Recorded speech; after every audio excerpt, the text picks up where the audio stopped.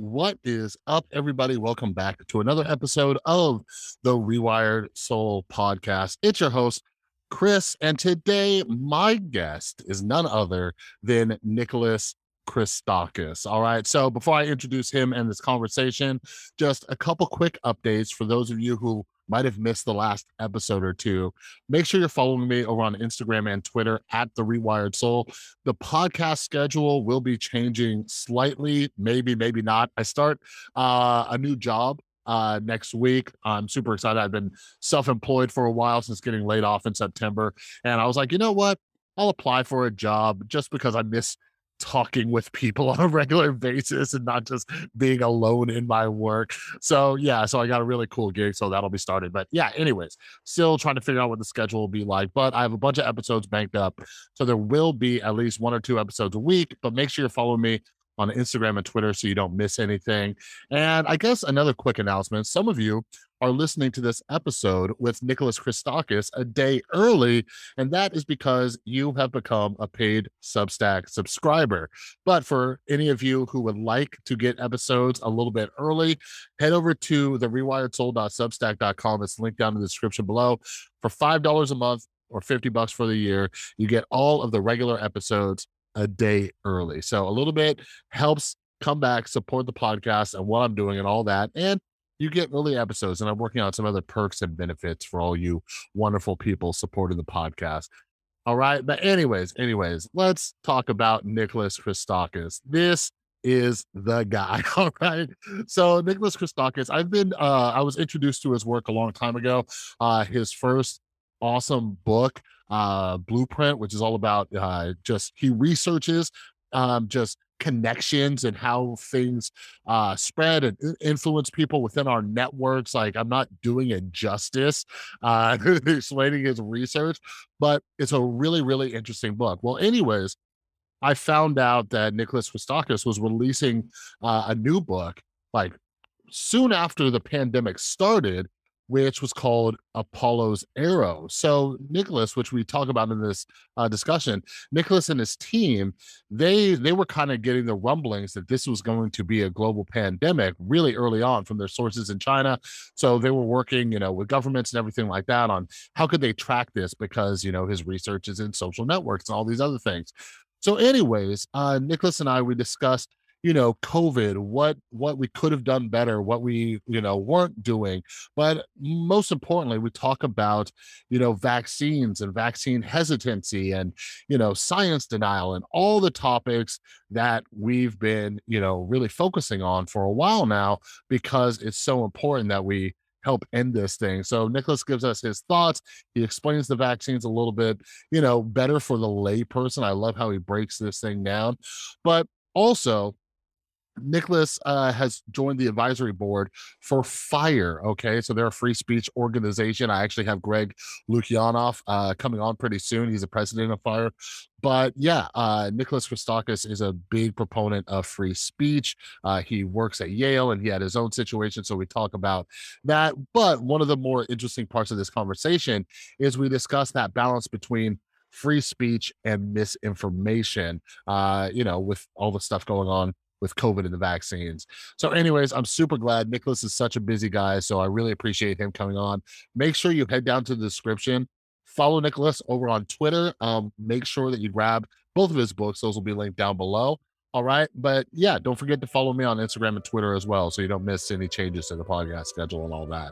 So without further ado, here's my conversation with Nicholas Christakis about his book, Apollo's Arrow.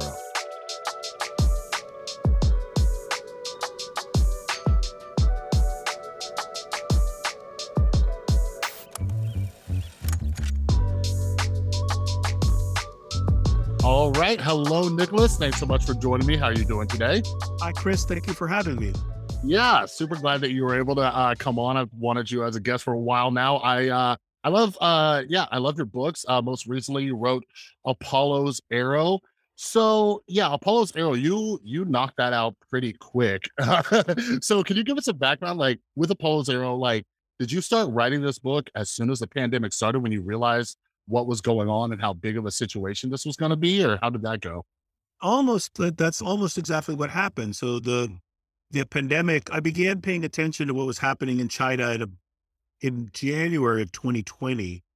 I think I might have seen news reports a little bit earlier, but I have some Chinese colleagues with Mm, whom I've been doing research for a long time in Hong Kong, based in Hong Kong, doing research on social network interactions, because my lab does a lot of work on human social interactions. mhm, And we were using phone data in China. And these colleagues said, look, we could use our data to study this new virus. And so we had information about the transit of 11 million people through Wuhan during January of 2020, during the Lunar New Year mhm, festival. And um, and so we quickly got to work on that project. And beginning in the middle of January, approximately the 15th or so, we started working on it. And therefore, I was really paying attention to what was happening in China. And on the 24th of January 2020, the Chinese government promulgated regulations that required 930 million people to stay at home. yeah, It locked down the whole country. So a billion people were, on the planet were locked down at home. mhm, And that really got my attention, that the Chinese saw in the virus a threat of sufficient magnitude that they basically decided to detonate a social nuclear weapon to stop it. yeah, And so then I was really paying attention. And then meanwhile, I was looking at the state of discourse in our country, and it was pathetic back in January of 2020.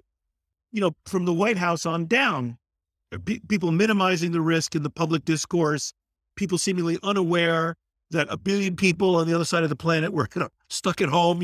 What did we think? That the virus would stay there. And yeah, then Italy collapsed in February, as people may remember, of 2020. In Lombardy, their hospitals collapsed. I mean, it was a mhm, total disaster. So here's a rich Western democracy brought low, and still Americans were blithely unconcerned, and our leaders and our newscasters. There was just a kind of thinness to the public discourse. And meanwhile, all the epidemiologists I was communicating with at the time, like me, were all alarmed.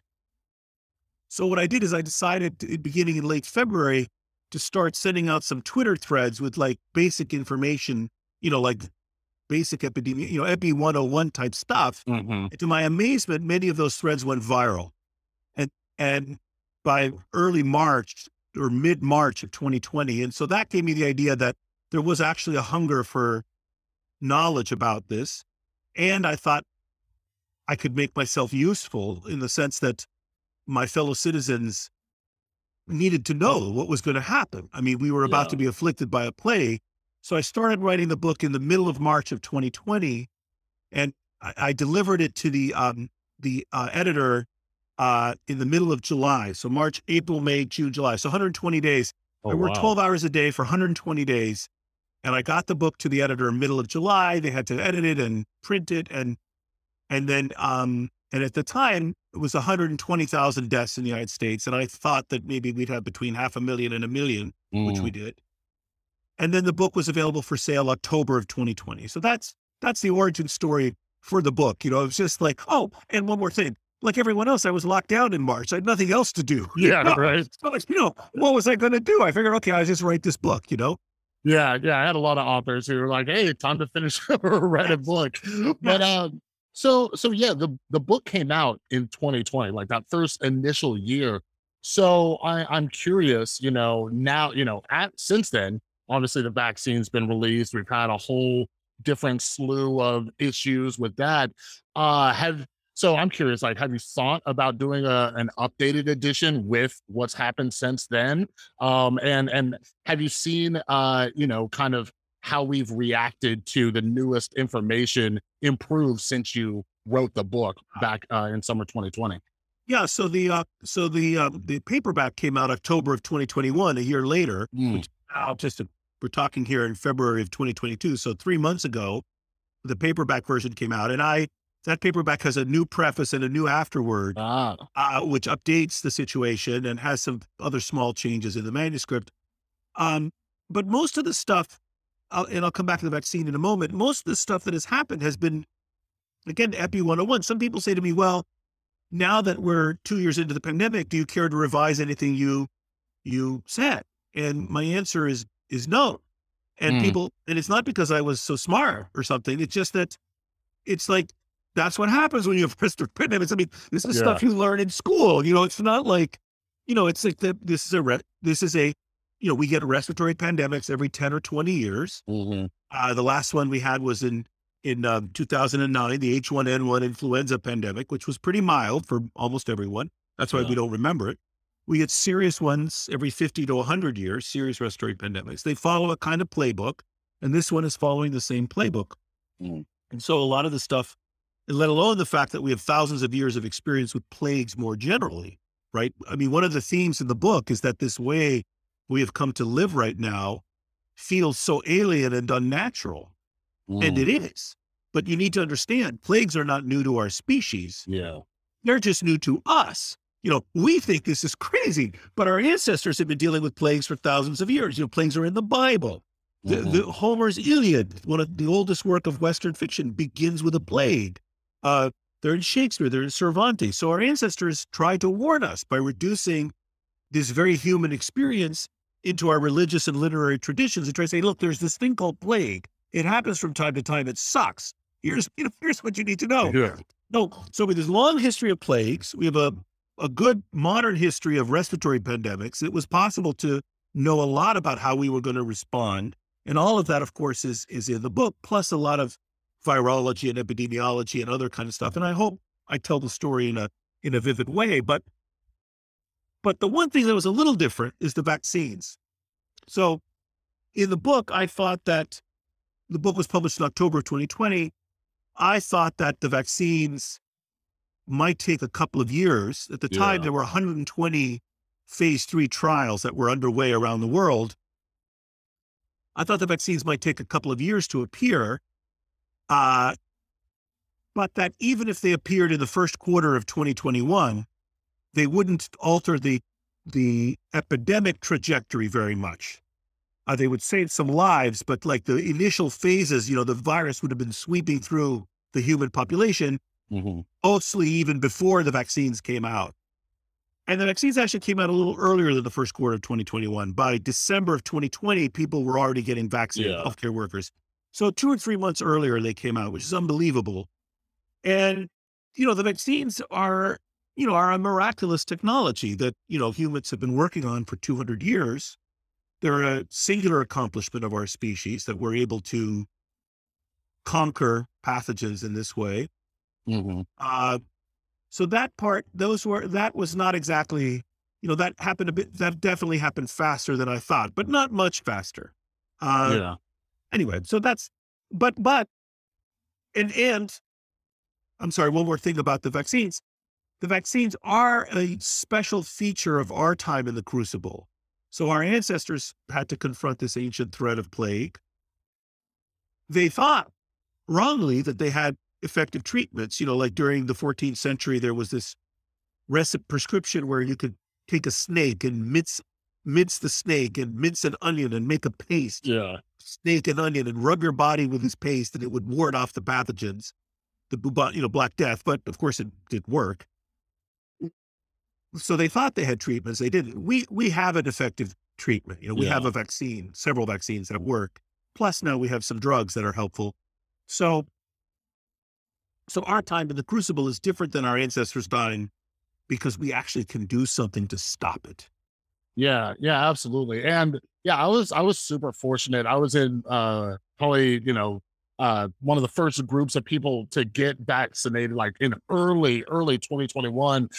Just fortunately because I do some volunteer work in the mental health realm, Uh-huh. and my girlfriend, she's doing her master's in social work, so she works with people. And yeah, just to, that's all I was waiting for, to help calm my anxiety. I'm like, yeah, I'm gonna go get this. But I will say this, like, your conversation recently with Sam Harris helped me understand how we were able to get this process going so quickly, and, understanding a little bit more about mRNAs. Like, for a guy who has very little medical knowledge, you helped explain that very, very well. So anybody listening, I hope they check that out. But, Although I uh, made one, I misspoke at one moment in my conversation with Sam, which I said something which I know is not true, but I said it accidentally, which is with the adenovirus vaccines. I said they express the spike protein on their surface, which of course is not at all what that is going on there. And I know this.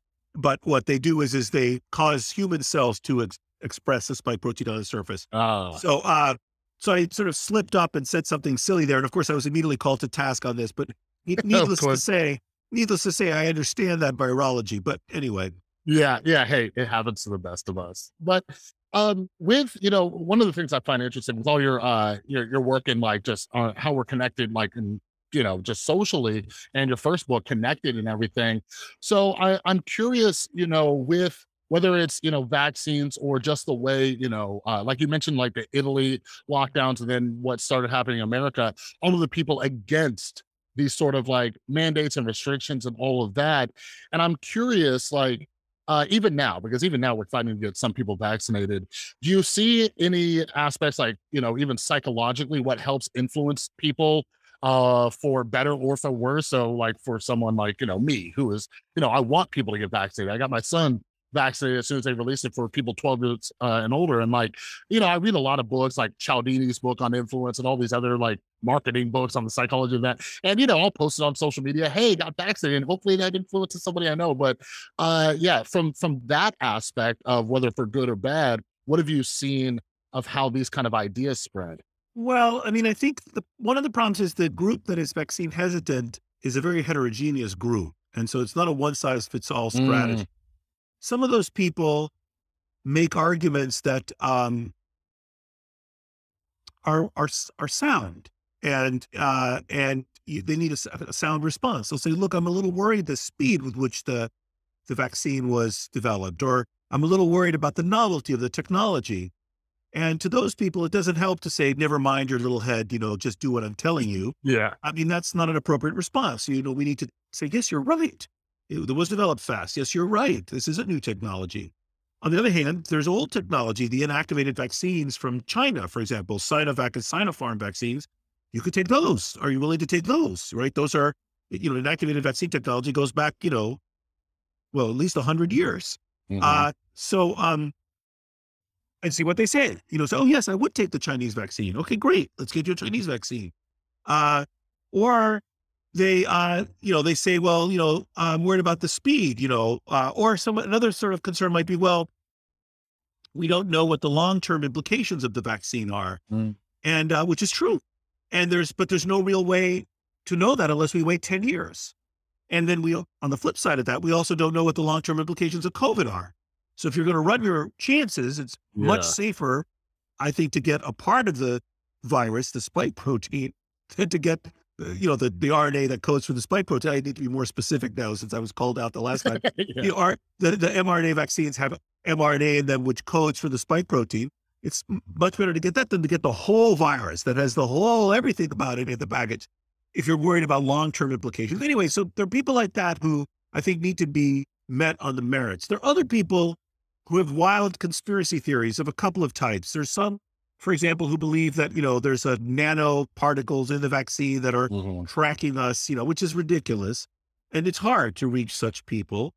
There are some people who object to the vaccine uh, out of some misguided principle. Like they're like, it's my body and I'll do what I want. Of course, that's true. You can kill yourself if you wish. Suicide is allowed, and Yeah. as it should be. I mean, anyone has self-determination, but that's kind of those people you need to talk to them. Why are you falling on this hill? Like, why are you dying on this particular hill? Hmm. Why can't you express your political identity or your ideology, for example, in some other way? Other people who feel as you do in other countries have not politicized the vaccine to this extent. In other words, if you feel that you want to resist government intrusion in your life, well, why don't you, for example, only use cash for your transactions, which isn't going to harm you, Hmm. but still take the vaccine? like, Yeah. so the vaccine hesitant people have a broad range of concerns. And so it's very difficult to have a one size fits all kind of response to them. And then there are some people, for example, in minority groups who might be, suspicious. They may be like, well, I don't want the vaccine because, the government's experimenting on us. Hmm. So, there are just lots of different groups of people with lots of different agendas who are resisting the vaccine. But one of the things I find entertaining about this, that's not exactly the right word, amusing, I suppose, is that a lot of these people are using, this technology, I was just thinking that. Yeah. you know, which was also developed by scientists and engineers for working for 100 years. Like, why are you so confident in this technology, but you pick this vaccine technology as something, that is to be, is to be, is big corporations and the government are somehow conspiring to track us and to Yeah. control us and, lie to us and all of this stuff. But you're using a device that, all, and the scientists are lying to us. And what do they know? Well, the scientists were able to invent this device that works, and, Yeah. anyway, so it's hard, to know how to talk about how to effectively reach vaccine hesitant individuals. Oh, Yeah. one more thing. But Mhm. by the way, you know, there's also an argument that you live in a society, and citizenship doesn't just have rights, it has responsibilities. If we were Mhm. being invaded by a foreign adversary, we would have a draft, right? People would be conscripted. Mhm. And the virus is like an invader. And the collectivity, for example, the president has the Defense Production Act, right? During a time of national crisis, the president can go into factories and say, you're going to make what we want now. It doesn't Yeah. matter what you want to make. And we have these provisions in our country about private property, about your personal liberty, right? You can be Mhm. conscripted, So we can debate about whether COVID-19 is a threat of sufficient magnitude that would warrant such actions by the state. But the fact that the state has some power is not is a fact. We Yeah. live in a society which we partake of, and as to which we've delegated such authority.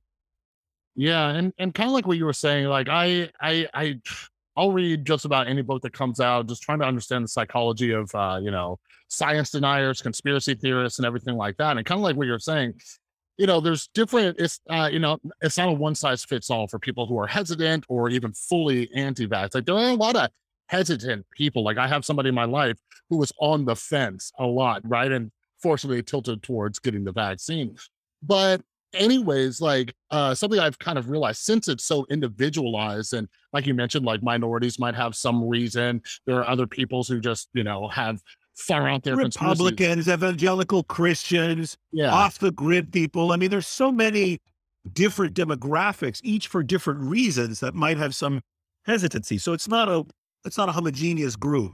Yeah. So if it were up to you, if anybody listening, right? Like what advice would you give? Like what do you think is the most effective? Like has anything worked for you? Have you spoken with vaccine hesitant people on Twitter or emailing you and explaining, like you mentioned, like how we were able to come up with it so quickly. You know what I mean? Or, a second part of that question, is there something that mainstream news or the government could be doing better to help, convince these people? Because just from my opinion, something that doesn't work is, hey, you're a lunatic, get the vaccine.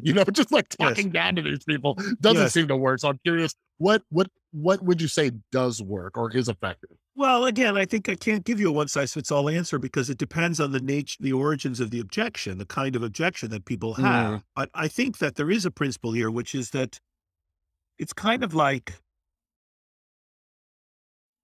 when you've had a really bad day and you come home and you just want to talk to your spouse about it, and you don't expect your spouse to fix your problem. But boy, does it feel better just to have your spouse hear your problem, right? And then your spouse listens to you and then says, I heard what you said. Wow, that sucks. That all human beings crave and like that, right? That sense of being heard. So I think one principle that's relevant to people who are opposed to vaccination is that we have to grant them the civil courtesy, the civic and civil courtesy of hearing them, mm, right? They too are a part of our democracy. My fellow citizens who don't wish to be vaccinated for whatever reason are American citizens. They deserve to be heard. They deserve to be cared for. I mean, they deserve whatever the state can offer them and whatever we as fellow citizens can offer them. So I think the first principle I would say is just listening first. mhm. And then you can try to engage if they want. You could say, okay, you've told me all these concerns you have. would it help you to hear my opinions on this? But, Mhm. at the end of the day, there's only so much you can do to persuade people, to do what's best for them. Yeah. Um, we do mandate other safety, like one of the things I talk about, or an analogy I've used is airbags in cars, right? We have laws that require there to be airbags in cars. Now, it's like a vaccine, an airbag is not perfect. Just because you get vaccinated doesn't mean you can't get COVID. And Mhm. just because you have an airbag doesn't mean you can't die in a collision. Mhm. But it helps a lot, Yeah. to have an airbag. And we mandate it, right? I mean, that says cars come with airbags, period. I suppose if Yeah. you were really crazy, you could choose to disable the airbags in your own vehicle for some reason, but it's hard to imagine what the motivation for that would be. Yeah. Well, I actually used to work in the car industry, and one thing I know is if you disable them, you won't pass smog. So that brings up a whole other Yeah. issue. But I think what's helped me is because I'm a recovering drug addict. I got sober in 2012, and I've worked in treatment. And like you're saying, you can't convince people like if they're not willing to listen. You know what I mean? And I try to help a lot of people get sober, and some people aren't ready to hear Yes. what you're trying to say. And that's kind of helped me listen and see where people are coming from and all of that. But, one thing I wanted to That's a ask. great Oh, go ahead. that's a great analogy, and I'm familiar with that also, that the challenges of addiction recovery. And it is it's a really good analogy. You can't the person has to be at a point of readiness themselves. There has to be you can't, you can do 50% of the work, but you Yeah. can't do 90% or certainly not 100%. They have to meet you halfway for sure. Yeah, yeah, it's something I've been thinking about a lot lately is because, in the addiction realm, sometimes they're like, "Oh, you have to let a person hit rock bottom," but, with fentanyl and heroin being Oh, so they big could out there, die. like, yeah, sometimes rock bottom is death, and we're seeing that, like, we've heard so many tragic stories of people on their deathbed saying, like, "I wish I got the vaccine," or, "Can I get Oh no. vaccinated now?" Well, there was that case of the police officer who refused to get vaccinated. It was in Oregon or Washington State that became a hero for his refusal, who just died, Oh, really? of COVID. Yeah, that he was lionized on Fox News, for example, and the poor man just died. And why? Why would you? Well, I understand that people are willing to die for their beliefs, which is an admirable quality in many human beings, and is an admirable quality in our species that we're willing to risk our lives for abstract ideas. That's quite an interesting um, statement. Yeah. But why you would pick this thing to risk your life over, it's sort of an odd, I could see you risking your life in battle or for a cause you really care about. But to risk your life so that you don't get a vaccine is kind of odd to me, at least. Yeah. Um, so, Yeah, you it's know, it's really interesting, especially when you see the kind of attention people get for just being out there and saying, "I'm standing up against this," and and kind of being that person. You get a lot of attention and things like that. So I wonder how much that plays into it in this world of where social media likes and engagement kind of like build up the ego, so you become that guy and getting on invited on Fox News in front of millions of people. Like maybe that's playing into that. You know what I mean? yes. But then I think the people that encourage that also should be called to account, Mm, media outlets that whip people into a frenzy about vaccination when they're acting hypocritically. For example, in Fox News, you have to be vaccinated or yeah. tested every day if you work on the premises. And yet they are pushing out a kind of mythology that it's heroic somehow not to be vaccinated, which they don't practice themselves. So, I think, you know, I think, I think we're facing a serious, we're getting, we're approaching the end of the first phase of the pandemic. So I think you can think of respiratory pandemics as having three phases: the immediate phase, the intermediate phase, and the post-pandemic phase. As I described in the book, we're reaching now on schedule in early 2022. We're gonna put the initial phase behind us, the immediate phase. That's when the virus, we feel the epidemiological and biological shock of the virus, like a tsunami washing Hmm. ashore, that just water is going inland. The virus is spreading among us, and it's killing those of us that it can. it's an invasive species to our bodies, is Hmm. what the virus is. And but then eventually the waters will recede. That we'll reach herd immunity. The virus will become endemic. Doesn't mean the virus is gone. The virus will still be there. It'll still be killing people, but it'll fall to like background levels, Yeah. kind of like influenza rates of mortality. So it's still nasty. It's nothing to be, but it'll be much lower than we're losing today. When you and I are speaking, I think there are like 2,500 deaths a day still in our country, mostly among the unvaccinated. That's a lot of people dying every day. Hmm. Typical flu level deaths is 50 to 100 deaths a day. Oh, wow. Uh, so, so we'll eventually fall back down, and everyone in the country will either be vaccinated or have been infected. Those are your choices. You're going to get Yeah. infected with the virus. You're going to get vaccinated. Pretty much everyone, and then that'll mark the end of the first phase of the pandemic, and then we'll enter the second phase. So that's when the tsunami, the waters finally recede. That's great. But Hmm. now in the intermediate phase, we're going to have to clean up the mess. We're going to have to cope with the clinical, psychological, social, and economic aftershocks of the virus. Millions of kids have missed school. Yeah. Millions of Americans will be disabled by the virus. The virus, if 1 million Americans are probably for sure going to die from this condition, probably 5 million Americans will have survived the condition but be disabled. They'll have kidney or pancreatic or psychiatric or cardiac or pulmonary fibrosis, problems. They'll have all kinds of Hmm. problems. 5 million Americans will have clinical sequelae. Kids have missed school. People have lost their jobs. Trillions of dollars we're borrowing. All of that stuff will require our attention as a nation.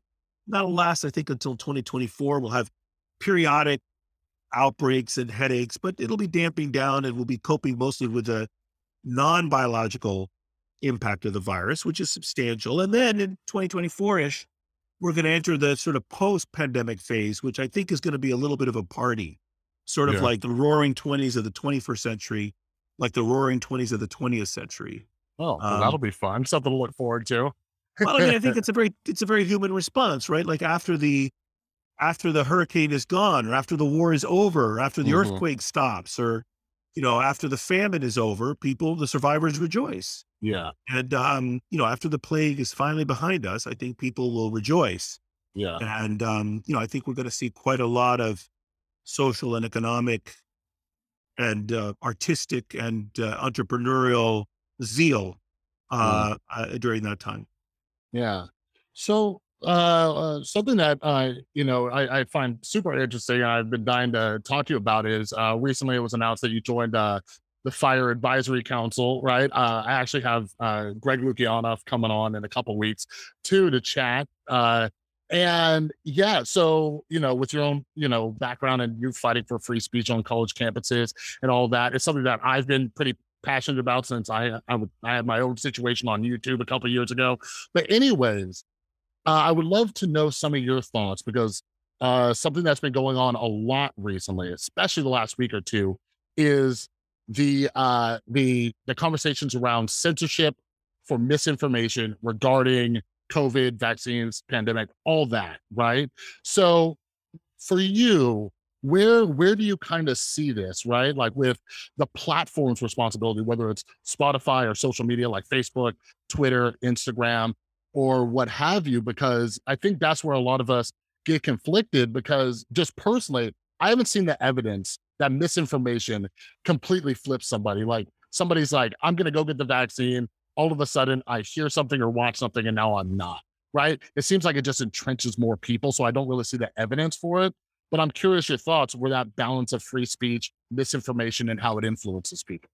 Well, I mean, there's so many different things in what you said, and I don't think there's a one size fits all answer. We have everything from right wing legislatures trying to shut down uh, books about homosexuality in high school Yeah. libraries.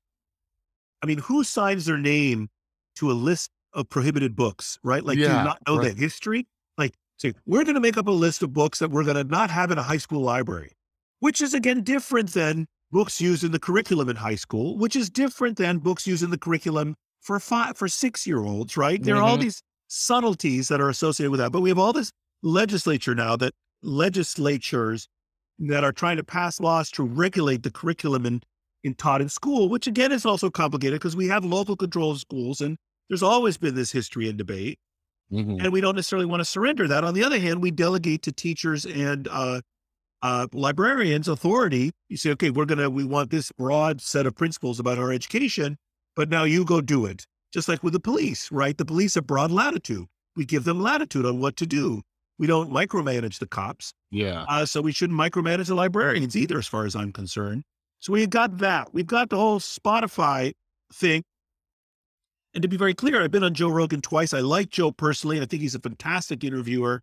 Uh, and I absolutely don't think Joe should be removed from Spotify. That's ridiculous, right? I mean, if Yeah. you don't like something that Joe has said, go talk yourself to someone else. Like the answer to Yeah. speech we do not like is more speech. Now, having said that, there are, and then Twitter removed Donald Trump, from which, and to be clear, these companies are allowed to do that. It's not a First Amendment issue. These are private companies.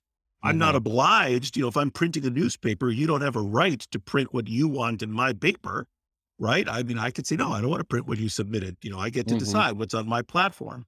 So that's well understood too. So we have then on the left, we've got all kinds of problems where people are, want other books. So the right they don't want books about stories. The left they don't want Huck Finn. They don't want To Kill a Mockingbird. They don't want Lord of the Flies. They're all list of books. I Yeah. just wish people would stop trying to regulate what other people read, right? Yeah. Or hear or listen to. So and same on college campuses. We've had example after example. We had this absurd case at Yale Law School recently, the Trent Colbert case, which was insane, where the student, I think the evidence shows very innocently sent out an invitation for a party at his apartment, and some other students felt that there were racial overtones, racist to be precise, overtones in his invitation, which evidence shows the student did not intend, Mhm. and many observers did not see that in his invitation, uh, and and then the law school had some administrators who prepared an apology for him to sign, you know, What? and That's crazy. and then threatened him with consequences if he didn't sign it. I mean, this is a totalitarian strat. This is like, if the police had called in some a poor person and threatened them with horrible things will happen to you if you don't sign this confession, we would rightly denounce it. Right? Yeah. This is a ridiculous, I mean, the facts of the case are really concerning. So, so we have all these cases on college campuses of attempts to regulate what people, kind of a climate that's bad, and an attempt to regulate what people can say, both on and off campuses. So we've got threats from the right, we've got threats from the left, we've got them in educational institutions, we've got them in workplaces. The whole Whoopi Goldberg thing that just Oh, yeah. happened. Uh, I thought what Whoopi said was ahistorical and ignorant. But she's an entertainer. She said something stupid. Okay, so we just ignore it, or then we Yeah. respond. I mean, it's like, you know, so the fundamental issue, in my opinion, is that as a society, we have a remarkable, wonderful set of principles about free and open expression.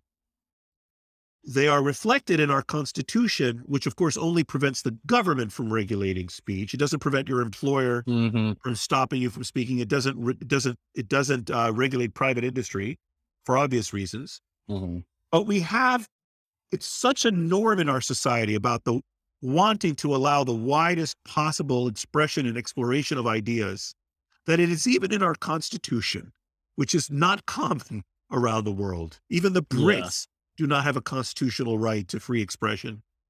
Um, and I think if as a society we move away from that, we harm ourselves. I think we can do better as a citizenry in trying to tolerate that there will be fellow citizens who say shit we don't like, Yeah. but that's okay. Just ignore them, or say your own thing in response to whatever they say. You don't, you're our fellow citizens, and the fact that they can say whatever they want means you can say whatever you want, right? Yeah. And I think that and in addition, there are a set of norms regarding how we would go about resolving our differences. Like like Robbie George, a prison professor, just said on hold on a second, that just said on he had a nice sort of turn of phrase on Twitter. He goes, "How about I state what I believe and give my reasons why and my evidence, and then you see if you agree. If you don't agree, you state what you believe and give your reasons and evidence, and then I respond to you. How about we do that?" Yeah. Like, yes, that's what we should do. That's exactly the kind of society I would want any case to live in. Yeah, just one of my last questions for you. Like, whenever I think about this, it seems like such an irrational fear that if somebody says something, there's going to be action taken. Like, if somebody reads a book, right, that said something, like if somebody reads Huck Finn and it says, some in hard R in words in there, like I'm half black and I don't think anybody's gonna read Huck Finn and just magically become a racist, right? But Right. there's this fear that if the wrong information, the wrong ideas get out there, you're just going to get hundreds of thousands of people that turn into like Nazi Germany or something weird. Where do you think that Well, I fear think comes from? okay, so first of all, words are powerful. Like, let's not Hmm. forget, right? You Yeah. can whip people into a frenzy. You can, there are cult ideologies, for example, where you have this set of ideas that people will take their own lives, Hmm. in response to words. So words are powerful. I'm not denying that, but in a free society, we have to draw a distinction between words and actions, right? And that's one very important distinction. And I think it is possible to draw the difference between words and actions. And we even tried to used to teach this to our kids. Sticks and stones may break my bones, my words will never hurt me. Right? Yeah. We want to get the kids talking to each other and using words, and that's better than fighting. Right? I Yeah. mean, so there's a distance. The second thing is there's a well understood difference between free speech and harassment. So famously, the Nazis could march through Skokie, Illinois, but they can't stop in front of your house. They can't stop in front of my house, right? That's a threat. That's different, right? Like burning a cross on public land is different than burning a cross into your neighbor's front yard, okay? Yeah. The latter is a threat, it's a harassment. And we rightly draw a distinction between those things. So we have to, when we talk about these issues, whether it's in school books, in libraries, and we have to say, well, what age of the kids are we talking about? When we talk about speech, we have to talk about, well, what is the setting in which the speech is? Is it a public thoroughfare, or is it, am I, threatening you, And Mhm. and we have to be able to say, for example, my wife is an elementary school teacher. She has this wonderful way of handling it. There's some wonderful, wonderful old stories that you would hate to have to give up. The example she uses, and I don't remember the name of the book. It's a book about an astronaut. And Mhm. like all the astronauts, my wife has a huge collection of children's books of many kinds, but the story I'm about to tell relates to a particular book. And I think it was an astronaut. I can't remember. And all the astronauts were men, were boys. And when my Mhm. wife reads this book, she tells the students, she talks to 5 and 6 year olds, and she says, "Isn't it funny? They used to think that girls couldn't be astronauts. Wasn't that silly of them?" Yeah. And then you get a rich conversation going. You can teach kids, right? You can teach them about the past. You can get the kids to start thinking about, yeah, that is nuts, actually. That doesn't make any sense that girls can't be astronauts. What a powerful lesson. And then you don't Yeah. have to necessarily abandon this book, which might have other redeeming qualities other than its horrible sexism, which is irritating as hell. Yeah. So so I think, and the same can go in college, right? Like right now, there are all these law students around the country who don't want to read Ginny Sook from Harvard Law School had an article in the New Yorker about how difficult it's become to teach rape law because the students don't want to read these very awful Mm. cases of criminal behavior. Well, how can you become a lawyer and not be willing to read disturbing texts? I mean, it doesn't make any sense, right? Yeah. It's like me, I'm a doctor. I was a hospice doctor. It would be like me saying, I want to take care of seriously ill people, but I don't want to see blood. I mean, it's Yeah. it's incompatible, right? Yeah. And I think we need to cultivate a thicker skin and cultivate some intellectual and emotional fortitude in 5-year-olds, in 15-year-olds, and in 25-year-olds in an age appropriate way as they face these kinds of things. I had a conversation a few years ago with a colleague of mine, and I said to him, "You mark my words, soon it will become impermissible in college classrooms to show those awful pictures from our history of lynched Black men in the South up until the turn of the last century. Horrible images. If any one of these listeners have seen these images, maybe you've seen them. They're disturbing beyond belief. You burnt bodies, right? Yeah. Our ancestors did that shit. We Mhm. can't hide from that. We have to face that. We have to Yeah. take responsibility for that. We have to talk about it. It's undignified. It's like Emmett Till's mother says, no, show the world what they did to Mhm. my son, right? So, so this idea that we can somehow erase the past by not speaking of it, is subverts the cause of social justice. It subverts the whole point of having a civilized society, of Yeah. progress, of becoming better. Mhm. We and so this I just reject this notion that we can stop others from speaking, or stop books from circulating, or stop art from being displayed because it offends someone. Mhm. That's not Yeah. the right way. That's not the path to righteousness, in my opinion. I don't know. What do you think? Yeah, no, I know you got to get going, but when you're talking too, I just heard a similar situation. As I mentioned, my girlfriend's in her master's program for social work, and she's told me stories about other students saying that certain things they're learning triggers them, and they don't know Yeah. if they could do that or do that assignment or whatever. And I'm like, you are going to be working with A people like, social worker. yeah, when I worked Yes. in addiction treatment, I heard awful stories. Like, a lot of Yes. addicts have childhood trauma, sexual abuse, so many things. And I couldn't imagine being like, whoa, whoa, whoa, time out. You can't tell me that story. Like, so that kind of stuff really Yes. concerns me. And I love what your wife's doing, because my son, he just turned 13, and I've been teaching him, I try to find everything as a learning experience, right? Yes. And exposing him and building that resilience and strength. And, that's what I'm hoping. But yeah, Nicholas, I really appreciate you taking the time to come on. I love what you're doing. And for everybody listening, where can they find you? And because I love your work, you have any upcoming books that I should know about? So all the research in my laboratory is at humannaturelab.net. And you can get all our science and papers there. I'm on Twitter at NA Christakis, NACHRISTAKIS. And I had this book that you mentioned, Apollo Zero, which of course is available at bookstores everywhere, including online, which came out in 2020. And then before that, in 2019, I had a book I was very proud of, we didn't discuss today, called Blueprint, The Evolutionary Origins of a Good Society, Yeah. which is about the origins of love and friendship and cooperation and teaching, why our species has these remarkable qualities. So there's stuff out there that I've done, and I'm grateful for having spoken to you, Chris. Yeah, absolutely. And hey, that gives us some excuse to do this again when we could talk about blueprints. So yeah, thanks again. You're welcome. Thank you for having me. All right, everybody. I hope you enjoyed that conversation with Nicholas Christakis. He's such a cool guy and easy guy to talk to. One of the things I love about his work, like those of you who follow the podcast, like one of the things I'm always trying to do is bring on people who are way smarter than me, and break down like really complicated or complex topics.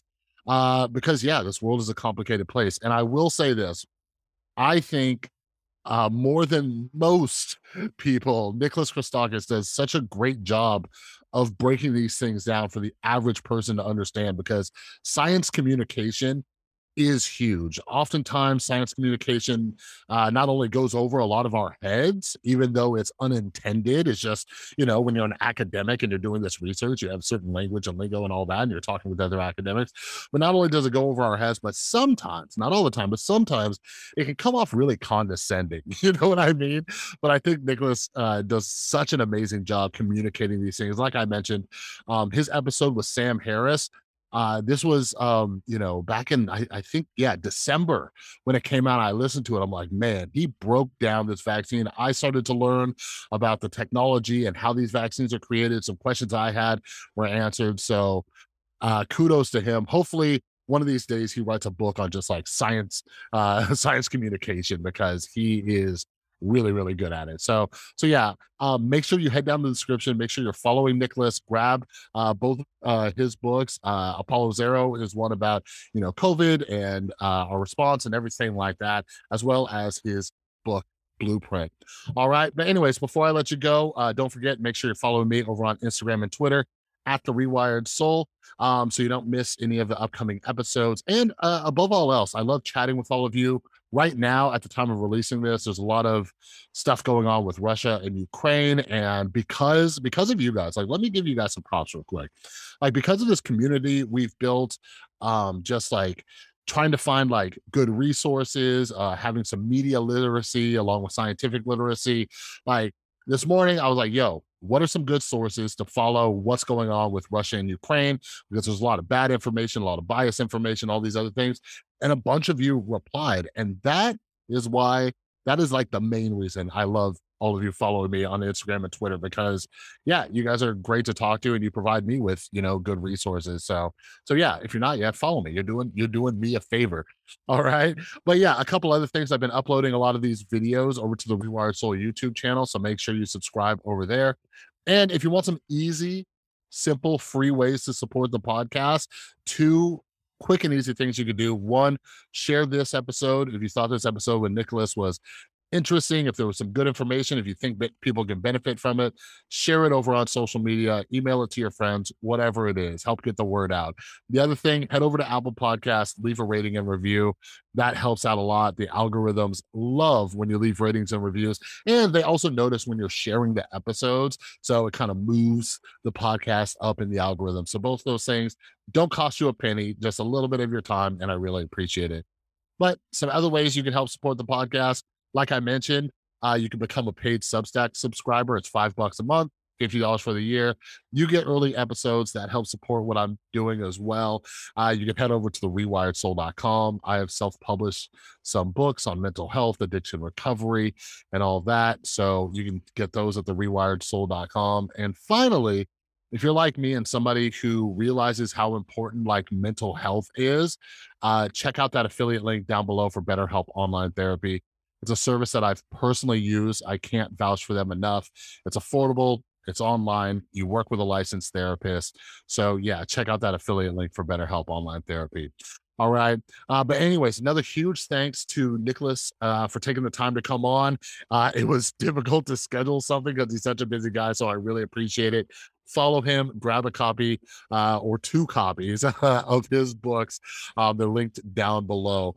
And yeah, I might have a bonus episode for you guys this weekend. I'm not sure yet, but there will definitely be at least one or two episodes next week, even though I'm going to be working because I'm going to, batch record and edit and schedule and all that stuff. So, but if you're following me on Instagram and Twitter at the Rewired Soul, you won't miss anything. It's beautiful. All right. But anyways, have an amazing rest of your day, and I'll see you next time.